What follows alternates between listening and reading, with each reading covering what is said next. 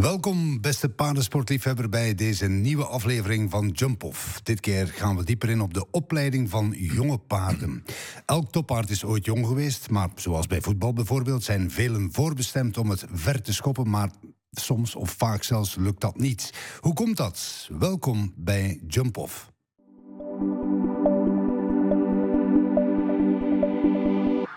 Zoals altijd paraat mijn twee vaste analisten links van mij, die alles over jonge paarden weten. Ludo Philippaerts en Maurice van Roosbroeck. Hartelijk welkom, mannen. En aan de andere kant van de tafel twee mensen die er minstens evenveel van afweten van jonge paarden. Helemaal uit Nederland gekomen. Waar precies? Middelharnis. En dat ligt waar? Zuid-Holland. Zuid-Holland, ja, mooie trip naar hier. Bedankt om hier te komen, Jelmer Hoekstra. En ook een heel veel gevraagde trainers. Jos Kumps. Jos, ja, iedereen kent jou ook al omdat je heel veel bekende namen al onder jouw leiding groot gemaakt hebt. Waar ben je zelf op dit moment mee bezig? Nog altijd hetzelfde. Veel trainen. Ja. Clinics, ook in het buitenland. Je rijdt zelf ook nog? Ja, ik rijd geen concours, maar ik rijd zelf nog, ja. Ja. En ik zal dan maar meteen bij Jelmer ook komen. Ja, jij onlangs nog brons gepakt met Maddox. 6-jarig paard op het WK voor jonge paarden. Dus je weet er alles van. Het is een eigen gefokt paard, hè? Dus uit eigen, want jullie hebben een eigen fokkerij met de familie, hè? Ja, met de familie. En dan kom ik erbij, jij leidt veel jonge paarden ook op. Mag ik het zo zeggen? Wat is dat jouw roeping? Ik heb van mijn eigen fokkerij, die leid ik zelf op. Dan daarnaast doe ik ook handel. Heb ik oudere paarden, jongere paarden. Eigenlijk van alles een beetje. En wat is er nu zo leuk aan jonge paarden opleiden? Als je een talentvol jong paard hebt en je hebt er een plan mee. Mijn plan was dit jaar richting Lanaken. En als het dan goed uitpakt, ja, dat is toch wel een mooie prestatie, ja. Daar doen we het voor. Maar zijn er genoeg ruiters die jonge paarden opleiden? Volgens jullie? Of kan dat beter? Of hoe moet ik dat bekijken? Ik denk wel dat er genoeg ruiters zijn. Voor het moment, op elke concours zijn er een massa ruiters. En er zijn ook veel goede ruiters. Ik denk dat juist een beetje het probleem is dat misschien aan de basis misschien iets meer kan gewerkt worden en beter kan gewerkt worden. En zien dat er niet te veel kennis verloren gaat eigenlijk door de jaren. Want dat lijkt allemaal een beetje meer op de achtergrond te komen, vind ik, die basis. Dan keer ik direct terug naar Jos, want ik heb ergens iets gelezen toen jij zei van de basis inderdaad wordt soms wat overgeslagen. Ze willen, heel mooi wat je zei, ze willen wiskunde studeren aan de universiteit, maar hebben in het lager onderwijs niet leren rekenen. Dat is een heel leuke uitspraak. En is dat nog altijd zo?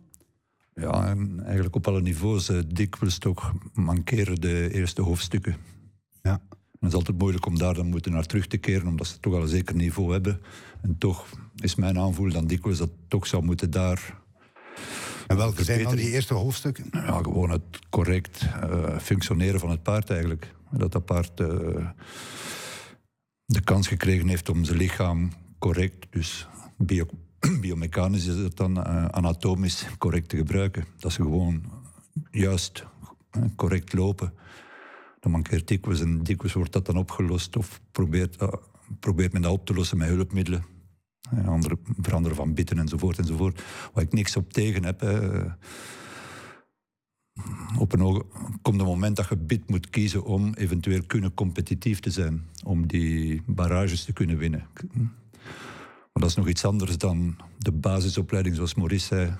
Niet te proberen doen met normale trends, met normaal bit. Ik probeer altijd naar minder bit te gaan. Zeker in die fase van de opleiding. Maar daar wordt dikwijls al gegrepen naar hulpteugels die dan dikwijls verkeerd gebruikt worden. En is dat een trend van nu? Die trend is langer zo? Ja. Het is eigenlijk altijd aanwezig geweest. Het probleem is,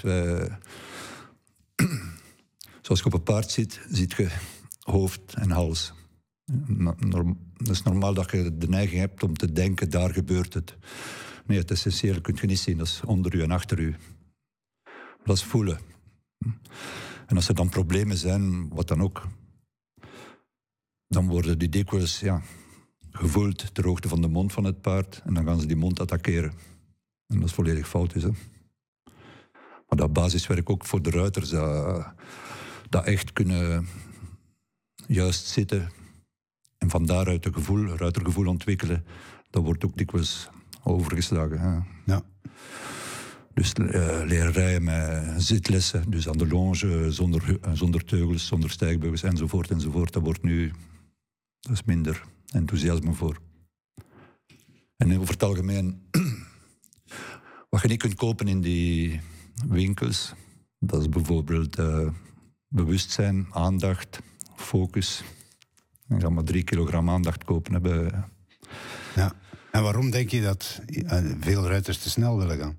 Ja. Maar, zoals gezegd ook, velen zijn voorbestemd, maar uiteindelijk lukt het dan niet. Waar ligt jou? Jij hebt heel die expertise, dat zit gewoon in jou. Ja, als je een hoog gebouw wilt bouwen, moet je diepe fundamenten graven. Hè? Ja. Zo is het. En daar wordt te weinig tijd aan besteed ook. Kan je hem volgen, Jelmer? Of hoe zijn jouw fundamenten ook heel diep gegraven? Of? Ja, hoe zeg je dat met de paarden? Ik denk dat je moet altijd je tijd nemen. Jonge paarden, ze gaan ook door ze groeien nog.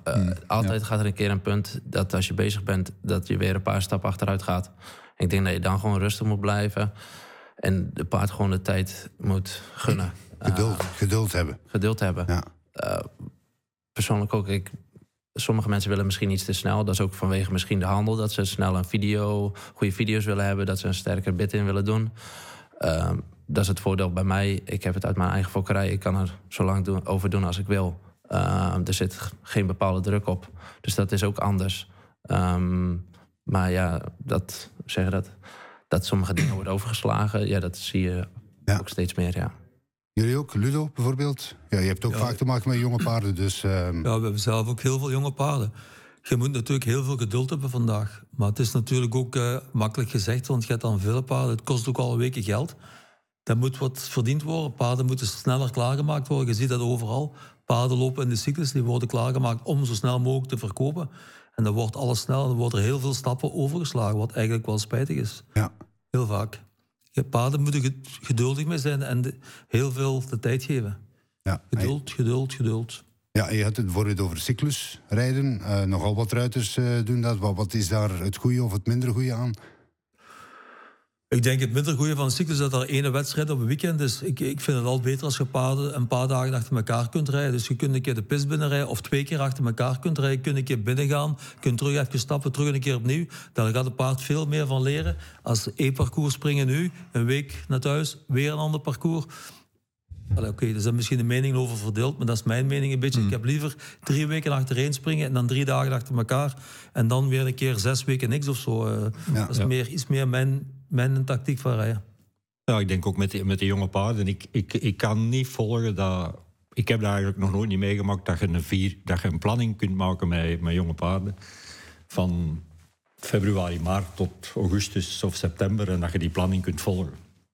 Dus als je uit toelegt op de cyclus, dan moet je gaan vanaf. Ze moeten al klaar zijn voordat de cyclus begint. Ja. En dan de kampioenschappen zijn dan... Ja, je hebt schijven en je hebt dan Lanaken. En ik heb nog nooit een 4 of een 5 jaar, 6 jaar... Ja, als je een sterke en het een kan er al, dat er in dat moment, in die lange maanden, geen momenten komen dat je zegt... Daar heeft hem nu niks aan, dat ik hem nu nog blijf rijden en mee verder doe. Dat ik hem eens niet beter 3 weken of een maand in de wei zet, gaat hij meer aan hebben dan dat ik blijf verder... Ja. Want ik vind alle momenten dat je een paard blijft doorwerken... als hij jong is, als hij zich slecht voelt door het een of het ander... inderdaad is ontgroeien... neem er dikwijls iets weg van een paard... in plaats van er iets aan bij te krijgen. En ja, alles dat je beter kunt krijgen... kun je nog slechter maken aan een paard. Zijn instelling, zijn kwaliteit... dat werkt 2 kanten. Ja. En de momenten dat een jong paard zich slecht voelt, wat ik toch regelmatig heb bij mijn jonge paarden, dan kunnen ze beter wat gerust laten. Maar als je dan een planning hebt, die 6 maanden, en je blijft dan rijden, dan daar heeft de paard niet veel aan. Daar wordt hij ook niet beter van. Ik vind dat ook allemaal veel te veel. Als je en cyclus doet, en kampioenschap schijf doet, en Lanaken doet, dan denk ik dat er van dat paard... op latere leeftijd niet veel meer gaat over. Komt er ook maar een beker bij nu. Maar het gebeurt wel veel. Ja, heel veel. Ja. Maar het is meestal om commerciële redenen dat gebeurt. En Of druk van de eigenaars soms ook. Omdat ze willen verkopen. En mensen die denken van oké, iedereen doet het, ik moet het ook doen, want dat moet. Dat ik wil zeggen, ja, maar hij is 5, hij zal wel de 5 jaar. Ja, als ze maar niet klaar voor is of het is beter voor hem. En dan hoor ik ook zeggen, in zo'n cyclus is het vooral dat er op gemikt wordt om vooral foutloos te doen en geen fouten te laten maken. Als die druk op je schouders ligt... En dan moeten ze dan een keer embryo spoelen, ook nog heel vaak. Ja. Dan moeten ze een keer een paar vulletjes eruit hebben. Dus het wordt wel allemaal heel veel voor die jonge paarden. Ja. Fouten maken moet kunnen. Zeker. Ja. Thuis ook al. Thuis in principe ga je niet rijden om geen fouten te maken. Niet dat je moet de fout opzoeken. Maar een paard zal... Die fouten zijn pedagogisch. Een paard gaat daarvan leren. Als je met diezelfde ontspanning die cyclus zou kunnen aanvatten, dan is dat volgens mij geen probleem. Maar als je denkt, nu moet ik van heel die reeks, mijn hengst moet elke keer afgeroepen worden als hij binnenkomt, dat de man nu al 5 keer foutloos gelopen heeft. En dan komt hij in druk, moet die 6e ook foutloos zijn. En nog een probleem als ze dan te moeilijk beginnen, zoals ik weet nu, de laatste jaren heb ik er minder contact mee, maar ik heb het zelf nog meegemaakt, die eerste cyclus, de 6-jarige, ik herinner me in Wiesbeek, dat was verdomd moeilijk. En dan komen die pisten uit en dat kan dan serieus tegengevallen zijn. Wat er dan gebeurt is dat in de volgende winter heel veel gereden. Dat was aan het begin van Moorstelen. Dan konden elke week 3 dagen op concours gaan en zelfs 2 proeven per dag rijden. En dan waren er heel veel die dat deden, omdat ze vorige keer in april buiten gekomen zijn met het gevoel, dat was belachelijk. En dan willen ze niet meer meemaken en dan rijden ze kapot. De cyclus is meer een doel geworden in plaats van een middel eigenlijk. Het zou eigenlijk een middel moeten blijven bepalen. Ja, natuurlijk. Een doel geworden. Eigenlijk zou ze die cyclus moeten halveren, maar op iedere wedstrijd 2 keer laten springen. Ja. Je komt gewoon, je springt het parcours, je stapt naar buiten en gaat een tweede ring binnen en daar springt het tweede parcours. Dat gaat veel beter voor de jonge paarden zijn dan ze alle weken 1 parcours springen. Ik hoorde jou het woord, of de zin gebruiken dat je zegt van kapot maken. Dat gebeurt vaak. Dat is wat de veerts mij ook zeggen. Hè. Dat de inzet gewoon, maar niet alleen voor de jonge paarden, maar in het algemeen, de inzet is gewoon... De wedstrijdinzet bedoel ik, is veel verhevigd geworden. Ja. En vroeger, we hadden dat straks over, vroeger had je een periode van 2-tal maanden dat er zo goed als geen concoursen waren. Vroeger was er zelfs geen internationaal concours, elk weekend. Nu meerdere 4 sterren, meerdere 3 sterren. We spreken niet over de 2 sterren. Het ligt niet meer stil, hè? Nee. Want... Ik denk dat het ook belangrijk is, zoals die jonge paarden, dat je daar in rust mee naar een concours kunt gaan. Een cyclus, wel 500 of 600 5-jarigen. En een hele drukke paddock. En dat is ook allemaal voor de paarden veel stress. Veel ruiters die heel veel paarden... Heb jij er ervaring mee met wat je hoort hier? Alles is te volgen via Clip My Horse. Iedereen kan het zien. Dus we zeggen dat, als je het ook als handel... dan ze moeten goed springen. Ja. En daarom, ik ga persoonlijk graag gewoon naar... In Lier heb je woensdag, kan je trainingsrondes...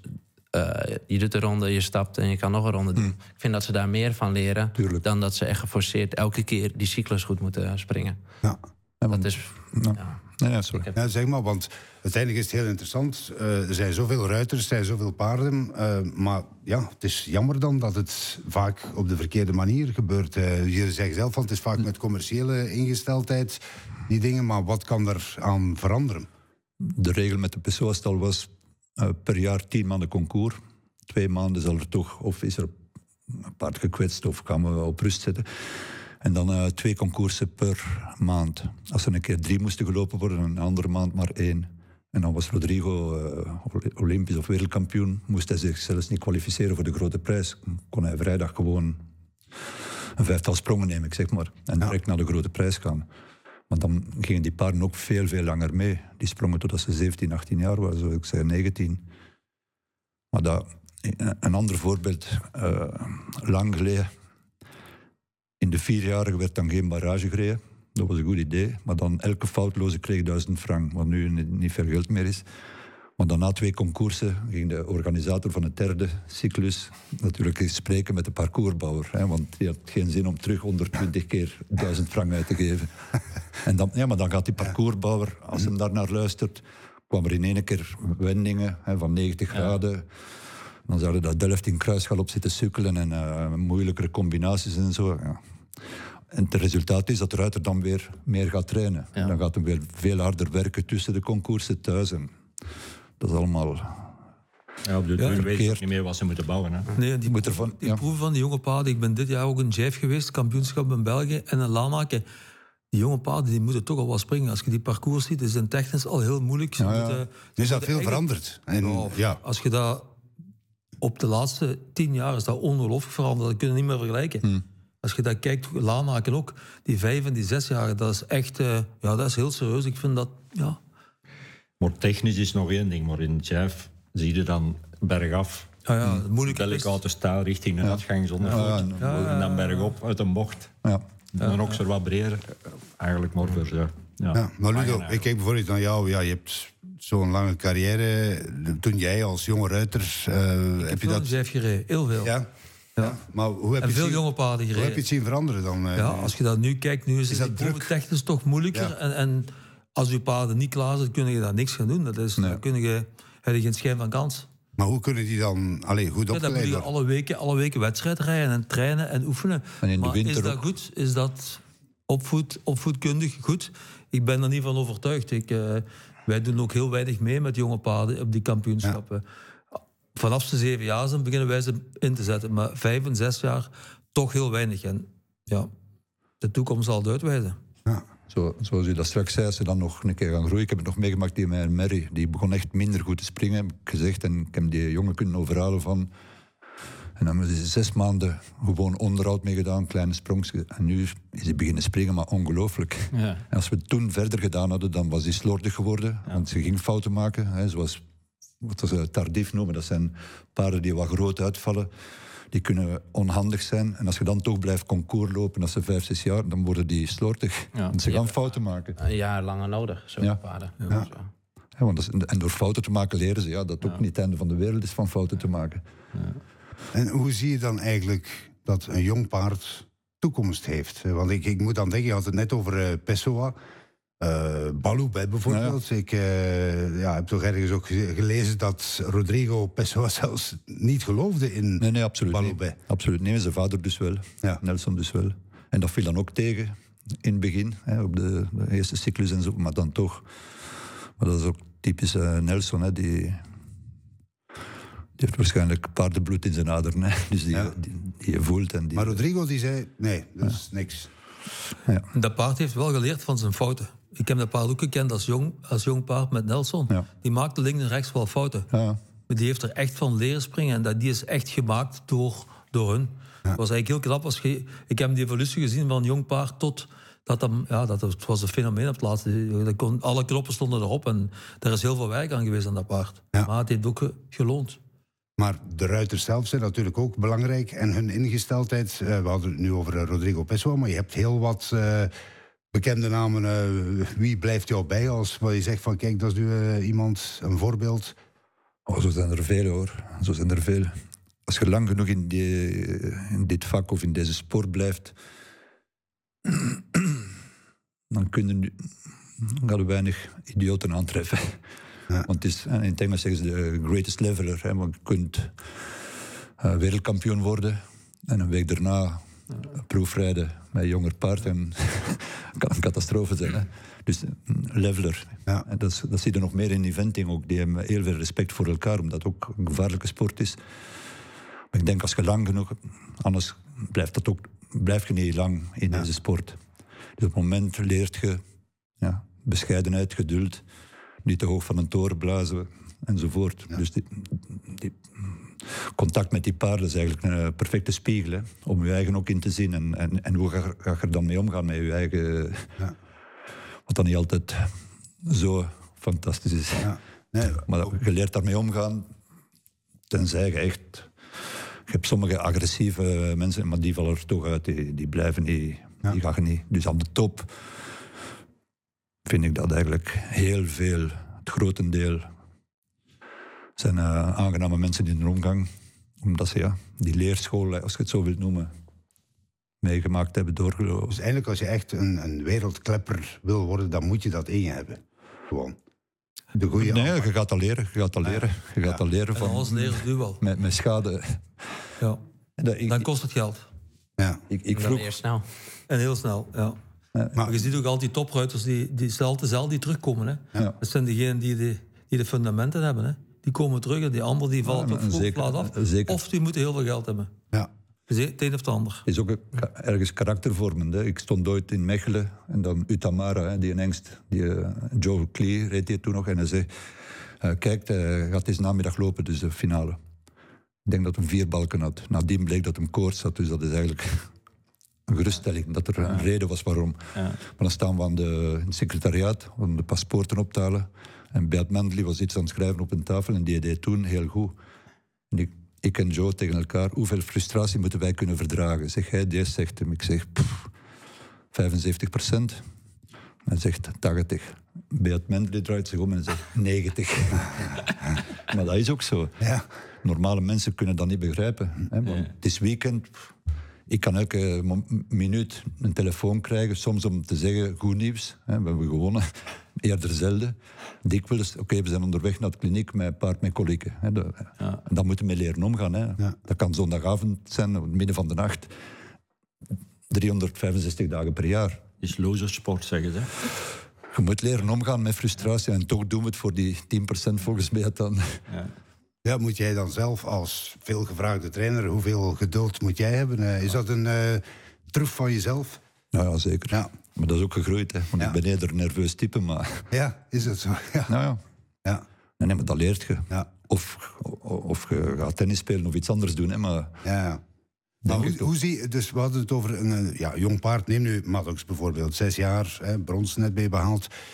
Hoe weet jij nu, zo kan ik hem verkrijgen? Je gaat dus zeggen dat je hebt een bepaalde goal en je maakt een planning daar naartoe. En dan in die planning voel je wel aan van oké, we liggen op schema. Het voordeel is van mij bij deze, dat die van mezelf is.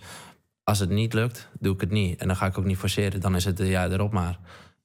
Maar ik denk dat je soms 2 stappen terug... of 1 stap terug, doe je 2 stappen vooruit. Ja. En ik denk dat dat heel belangrijk is. Ja, en hoe denk jij erover als je dan anderen ziet die het anders doen? Want jij doet het blijkbaar dan de juiste manier. Hoe denk jij dan daarover? Ja, zeg je dat ook daar leer je van. Van de goede dingen die je ziet en de slechte dingen. En ik denk dat maakt je ook beter in bepaalde dingen. Met de keuzes die je maakt. En ik denk van, als het fout gaat, daar leer je soms het meeste van. Dat is ook tijdens mijn planning. Soms lukt het ook niet. En dan ga je het toch weer anders doen en daardoor... Maar je doet niet alleen jonge paarden, hè? Want jij trekt nu binnenkort naar Amerika ook, dacht ik. Maar dat zijn dan al wat oudere paarden. Dat zijn oudere paarden en dat is ook voor mij daar voor de handel. Die gaan daarmee naartoe en dan is de bedoeling daar goed te presteren en dan te verkopen.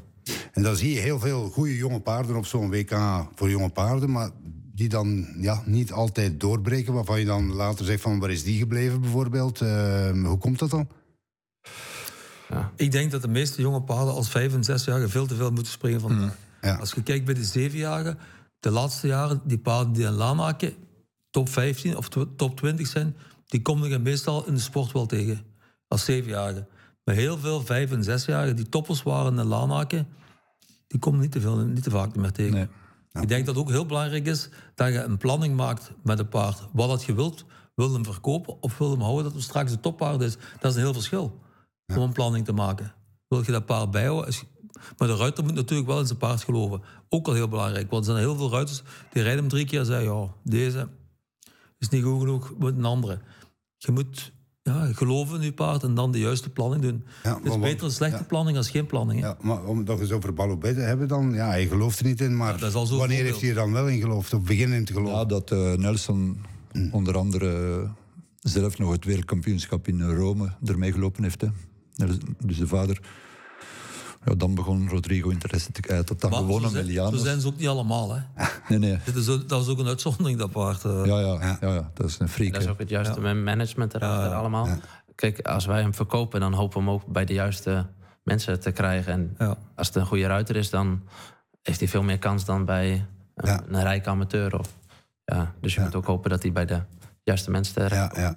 En... Hadden we het niet net voor deze uitzending eventjes over dat veel van die goede toppaarden uiteindelijk, dat er toch iets speciaals moet aan zijn? Ja, maar hoe was dat weer? We moeten zeggen, is een hoek en lossen? Maar dat is ook bij heel veel van die paarden. Maar ook bij menselijke atleten. Ibramovic, is dat een normale? Ik denk het niet. Hè. Ik denk als je dat is speciaal. Ja, dat is een feit. En een 50 paard hebt die naar die 60 moet gaan, ik denk voor dat laatste moeten ze toch ergens een beetje iets extra. Want dat zijn freaken eigenlijk, die paarden. Hebben dat eigenlijk te doen en te blijven doen. En met die instellingen. Want ik kijk naar Ludo en je hebt het toch ook ver geschopt tegen Carrie, maar nooit de indruk had dat jij een hoekje af had? Of, hij is ook geen hoek af. Ik weet niet hoe dat je daarbij komt.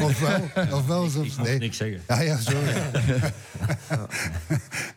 Ja, nee, maar het is wel zo. Dus wanneer weet je eigenlijk, dit jonge paard zal het maken? Als hem er is. Of wanneer is hij klaar om top? Want ik hoorde ook zeggen dat je vroeger ook wel vaker jongere paarden hadden die al in grote wedstrijden al meededen. Dus die paard is sneller klaar als het andere. Ja. Dat is het gevoel van de ruiter. En dat is de ruiter die moet zijn planning maken. Het is ook heel moeilijk om dat uit te leggen. Wanneer is het paard klaar? Dat moet de ruiter eigenlijk voelen als hem klaar is.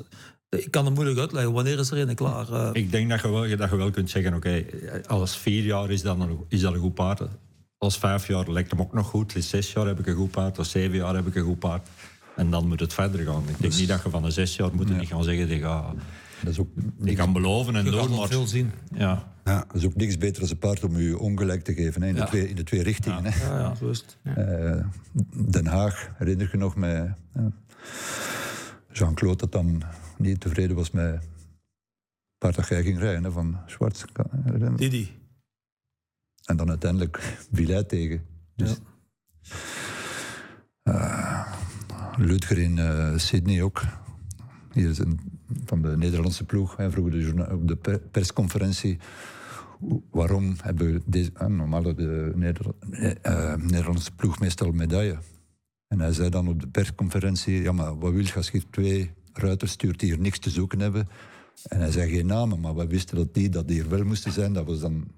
Jan en Jos nog toen. En dan kan je nadien kijken, gouden medaille. Jeroen en zilver Albert. Ja. Dus dat waren de 2 die hij zei, die horen hier niet thuis. Ja. En hij was zelfs in de finale. En ik wil niks verwijtend zeggen over hem, ik bedoel maar... met paarden kijken, observeren, luisteren en dikwijls zwijgen. Hè. Dat was hij ook, hè? Sydney? Otterongo? Ja, zeker. Ja. 1,5. I know. Het waren ook mijn eerste Olympische Spelen toen. Dus, hebben we goed beleefd toen, hè? Wat zeg je? Die hebben we goed beleefd, de eerste Spelen voor u toen. Absoluut. Vertel. Maar, zelfs nog een babbeltje gedaan met Otterongo toen. Destijds, ik toch, hè? Ja. Verschillende babbeltjes gedaan daar. Nee. Maar ik hoor het, Jos, jij hebt veel anekdotes natuurlijk. Hè? Ja. Vertel nog één. Nee, over het feit dat je inderdaad zegt... Want nog zo één die ik heel leuk vond van jou... Hopelijk heb je die gezegd, ja. Maar dus hij zet 40 apen op een paard en er zal ook een winnaar zijn. Dat is wat onvriendelijk, maar het is zo. Dat was ook wat Nelson altijd zei. Ja. En wat bedoelde hij ermee? Ja, uiteindelijk zal altijd de winnaar zijn, dat is een feit. Maar dat betekent nog niet. Ik zelf, dat is misschien persoonlijk, maar ik kijk in alle sporten eigenlijk naar... of dat dan nu teams zijn of individuele sporters... die misschien niet elk jaar... Champions League winnen, maar die misschien al tientallen jaren meedraaien op een hoog niveau. Daar kijk ik naar. En dat is ook zo met ruiters. Die ook paarden kunnen verbeteren. Die enkel kunnen paarden gebruiken. Nu zeg je dikwijls dat er 2 talenten, want dat zijn dan ook dikwijls ruiters met talent, maar gewoon 2 talenten die geëxploiteerd worden. Ik kijk graag naar mensen die over tientallen jaren toch meedraaien aan een goed niveau en die al dikwijls bewezen hebben dat ze paard kunnen verbeteren en naar dat niveau brengen. Nu is het ook te veel de waan van de dag. Vroeger had je legendes. Ludo is er nog één, maar David Broom, Nelson, die waren 40 jaar. Werden die gekend, dat waren legendes eigenlijk. Nu, dikwijls... weten de mensen al meer wie daar 2 weken geleden de grote prijs gewonnen heeft. Het gaat allemaal zo snel, er is zoveel. Ja. Dus... Nou, dit hebben we hier al vaker aan tafel gezegd, maar jij met al die ervaring die je hebt, je ziet het niet zo graag gebeuren, hoor ik. Nou, of te veel wedstrijden. Of dat ik nu niet graag zie gebeuren, het is zo. Nee, natuurlijk. Ja, maar... niks aan veranderen, maar ik hoor toch ook van veeartsen en zo, dat toch... een van de problemen is dat de wedstrijd inzet zoals die nu geëvolueerd is. Ja. Want eigenlijk zei ik van het indoorseizoen is begonnen weer, maar eigenlijk het stopt niet. Outdoorseizoen is ook nog bezig in het zuiden. En vandaag, ja. Je rijdt van 1 januari tot 31 december. Dus bijna alle dagen jumping. Ja. Het is nu zelfs nog zo erg dat maandag, dinsdag en woensdag ook nog beginnen jumping te geven. Ja. Dus het is je dat wel zelf in hand natuurlijk. Hè? Ja, je moet ook niet aan meedoen. Hè? Nee, niemand verplicht je van te rijden. Hè?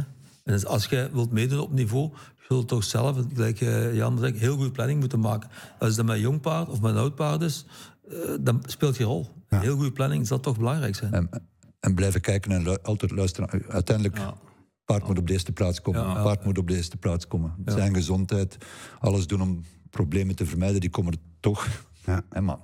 Oké, als je kijkt hoe dat de paarden vandaag verzorgd worden, is ook wel heel verschil met 30 jaar terug.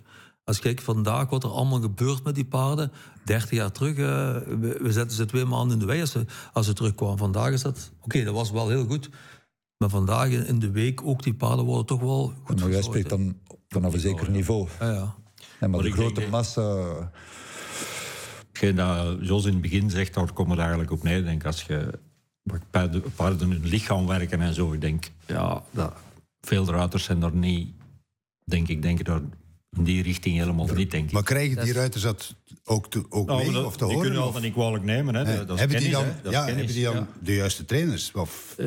Of niet? Of geen trainer? Wat je nu begint te zien... Ik zie dat toch bij mij... Je hebt nu een beetje de eerste, tweede generatie van mensen die paard rijden, waar dat de entourage helemaal niks met paarden... Dat hadden vroeger bekend nooit. Er was altijd ergens de vader, de grootvader... dat ergens al iets met paarden. En nu echt... ouders die kinderen beginnen, die 0,0 is ook niet zo simpel natuurlijk. En die willen allemaal direct wat meedoen. Hè? Ja. Je kan talent zien zoals bij jonge paarden, maar ze kunnen goed springen, maar ik denk ook daarnaast de instelling. Daar zie je pas eigenlijk als je het thuis hebt, dat je ermee werkt. Hebben ze een goede instelling. Kijk, sommigen die hebben het wat zwaarder, die kunnen het door. De anderen die gaan er juist tegenin en die gaan tegen je werken. Dus dat is ook een hele fijne lijn wat je moet zien. Ga ik net te ver, een stap te ver, of ik moet toch 2 stappen terug. En dan doen ze het net wel. Ik denk dat daar ook, een goede balans moet vinden. Jos, ik zal nu nog iets voorleggen wat je misschien ook wel niet zal helemaal goed kunnen. Ik weet het niet, maar misschien kan je een paard leasen. Ja, ik heb erover. Dat bestaat al langer, hè. Dat is niet nieuw, maar dat was in Amerika eerder dan hier. Ja. Maar in Amerika gebeurt het ook, maar daar is het op een langere basis, dacht ik.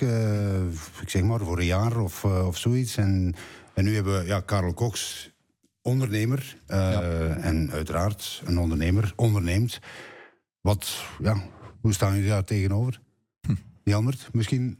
Ik heb persoonlijk een paar paarden ook in de lease gehad in Amerika. Maar dat is meer, dan heb je een trainer die helpt met de planning en alles eromheen. Voor een weekend, is dat toch denk ik iets anders.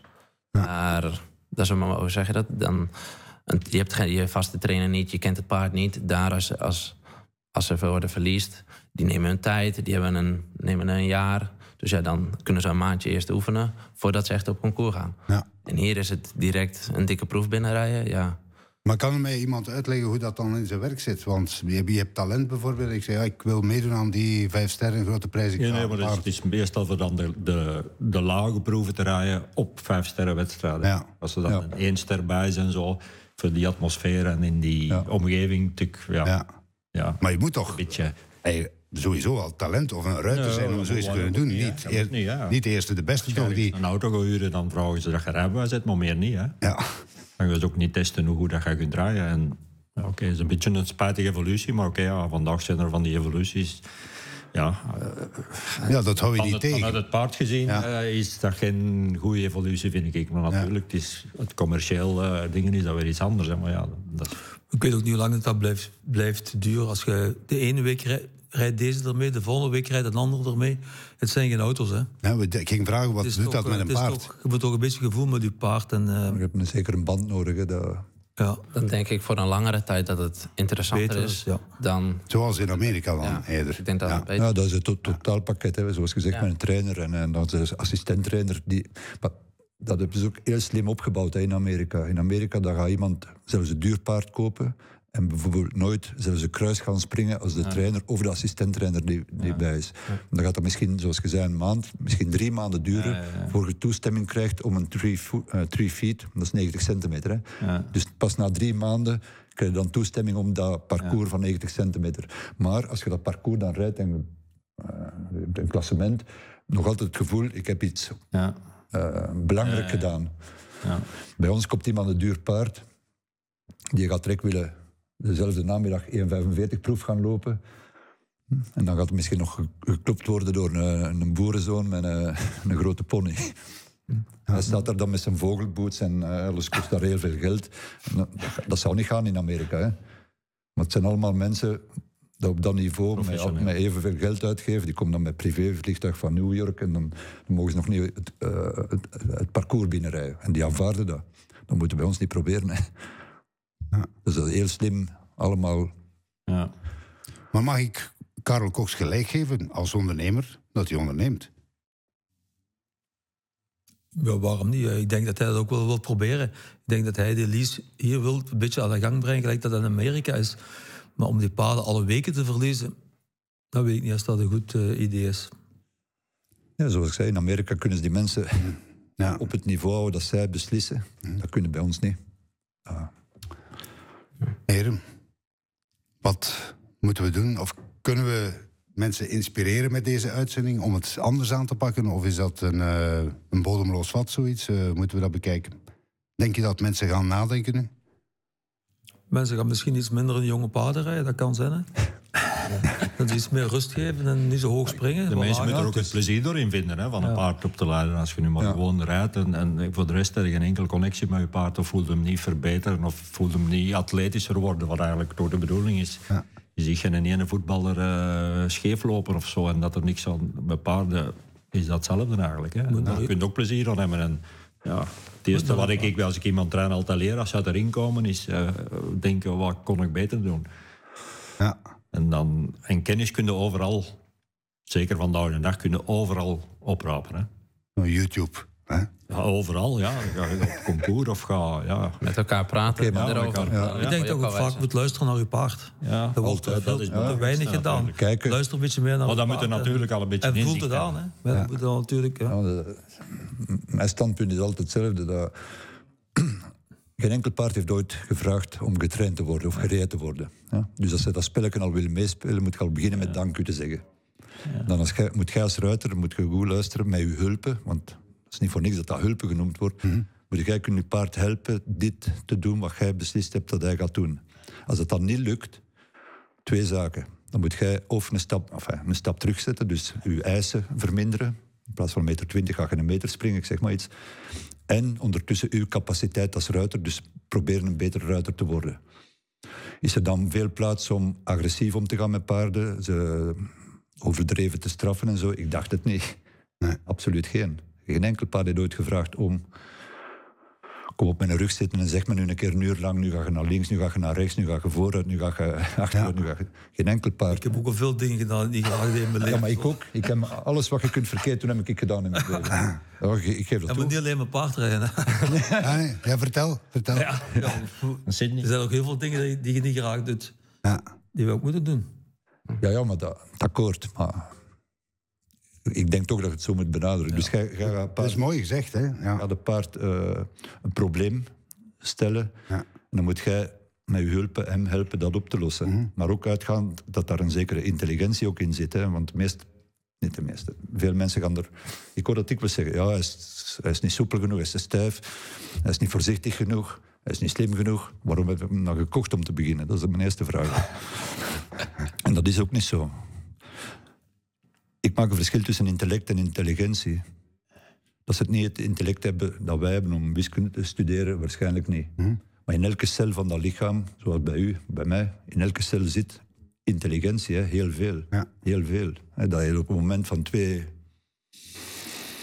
paar vierkante centimeter zijn daar 2 ogen gemaakt. Hè. En die ogen functioneren toch in de meeste gevallen. En dan hebben ze er een maag gemaakt, een paar longen. Dus zit daar intelligentie in, heel veel.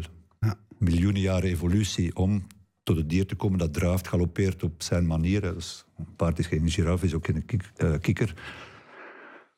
Dus probeert die intelligentie naar boven te laten komen. Maar datzelfde met kinderen. Ja. Als je al begint van top-down, zoals ik mijn legerdienst nog gedaan, dan staat er een sergeant, gefrustreerd zelf. En die denkt hier, die 40 man, dat zijn allemaal dommerikken, maar ik kan daar een keer teksten afschroeven en ingieten wat er moet ingegoten worden. Dat is top-down. Ik denk dat je ook kunt bottom-up werken. Het is nooit het een of het ander. Het is eigenlijk altijd een mengvorm. Maar ik denk dat je veel meer bottom-up moet werken. De mogelijkheden creëren om die intelligentie en dat talent van dat paard te kunnen laten zich ontwikkelen. Op de beste en de meest gezonde manier. Maar terug hetzelfde met kinderen. De ene snapt het sneller dan de ander. Ja, maar daar moet je ook respect voor hebben. Ja, dat is hetzelfde met mensen. Ja. Dat is een proces dat je moet doorlopen. En ik ga er altijd vanuit dat springen met paarden onder een ruiter is op zich al moeilijk genoeg in het begin. Dus je moet er echt ook heel progressief mee... Ja. Heel progressief gaan. Hè. Ik probeer altijd te denken, een paard dat echt opgeleid is zoals het moet, die kent het concept weigeren zelfs niet. Ik ben nu een klein beetje maar toch, daar streef ik naar. Ja. Ik probeer het zo op te bouwen dat ze dat concept van weigeren of uitbreken, dat ze daar nooit niet mee in aanraking gekomen zijn. Ja. En daar word ik wel ook aan voorbij gegaan. Hè. En dan moet er weer gestraft worden. Ja, maar hij mag dat niet. Ja, het moment dat hem weigert, zijn er al veel dingen gepasseerd wat aanleiding gegeven heeft dat Tuurlijk. Die mensen dan dikwijls niet aanvoelen of niet over nadenken. Ja. Don't take it for granted, zeggen ze in het Engels. Dat het paard u toestaat op zijn rug te gaan zitten en u te commanderen tijdens een uur. Hè. George Morris zei me dat. We take it for granted. Hè. We nemen dat als vanzelfsprekend. Ja. Maar als je het al niet zo benaderd hebt, ga je een ander insteken. Ja. En over George Morris, voordat zijn probleem een paar jaren terug. Hij rijdt een paard zonder betaald te zijn van Doda. En we horen in de verte het wedstrijd gebeuren in Wellington. En hij draait zich om naar mij en hij zegt... Dit, dus ik hier gewoon rijden, zonder dat is geen probleem, zegt hij. Dat... Zonder dit interesseert me niet meer. Dat was toen 80 jaar of zoiets. Dus iemand had op 80 jaar alles meegemaakt... en nog kan voldoening vinden in een gewoon paardrijden. Zelfs niet zijn eigen paard, zelfs niet betaald. Hè. Dat was die Cornetto dan. Dat vind ik mooi. Ja. En als dat wegvalt en enkel nog het wedstrijdgebeuren zou overblijven... Dan... Dit zijn mooie, inspirerende woorden, niet? Schrijf dat op. Ja, schrijf het op. Bijna. Is opgenomen. Hè? Ik wil deze uitzending gaan afsluiten en eerst en vooral elk paard gaan bedanken om een ruiter en Amazone plaats te laten nemen op de rug. Want dit zijn toch woorden waar je even over kan nadenken. En bij deze wil ik ook natuurlijk mijn gesprekspartners hier aan bedanken. Ludo, Maurice, zoals altijd. Tot de volgende aflevering. En Jelmer en Jos, het was heel aangenaam om jullie hier bij ons te hebben. En u, beste kijker, ik hoop dat u ook iets hebt opgestoken van deze vaak wijze woorden en zinsprongen die we hier gehad hebben over het paard. Ja, geniet van je paard. En Jos, zoals we het zeggen, heb vooral respect voor het paard zeker. Hè? Dus bij deze bedankt voor het kijken, beste kijker. En tot een volgende.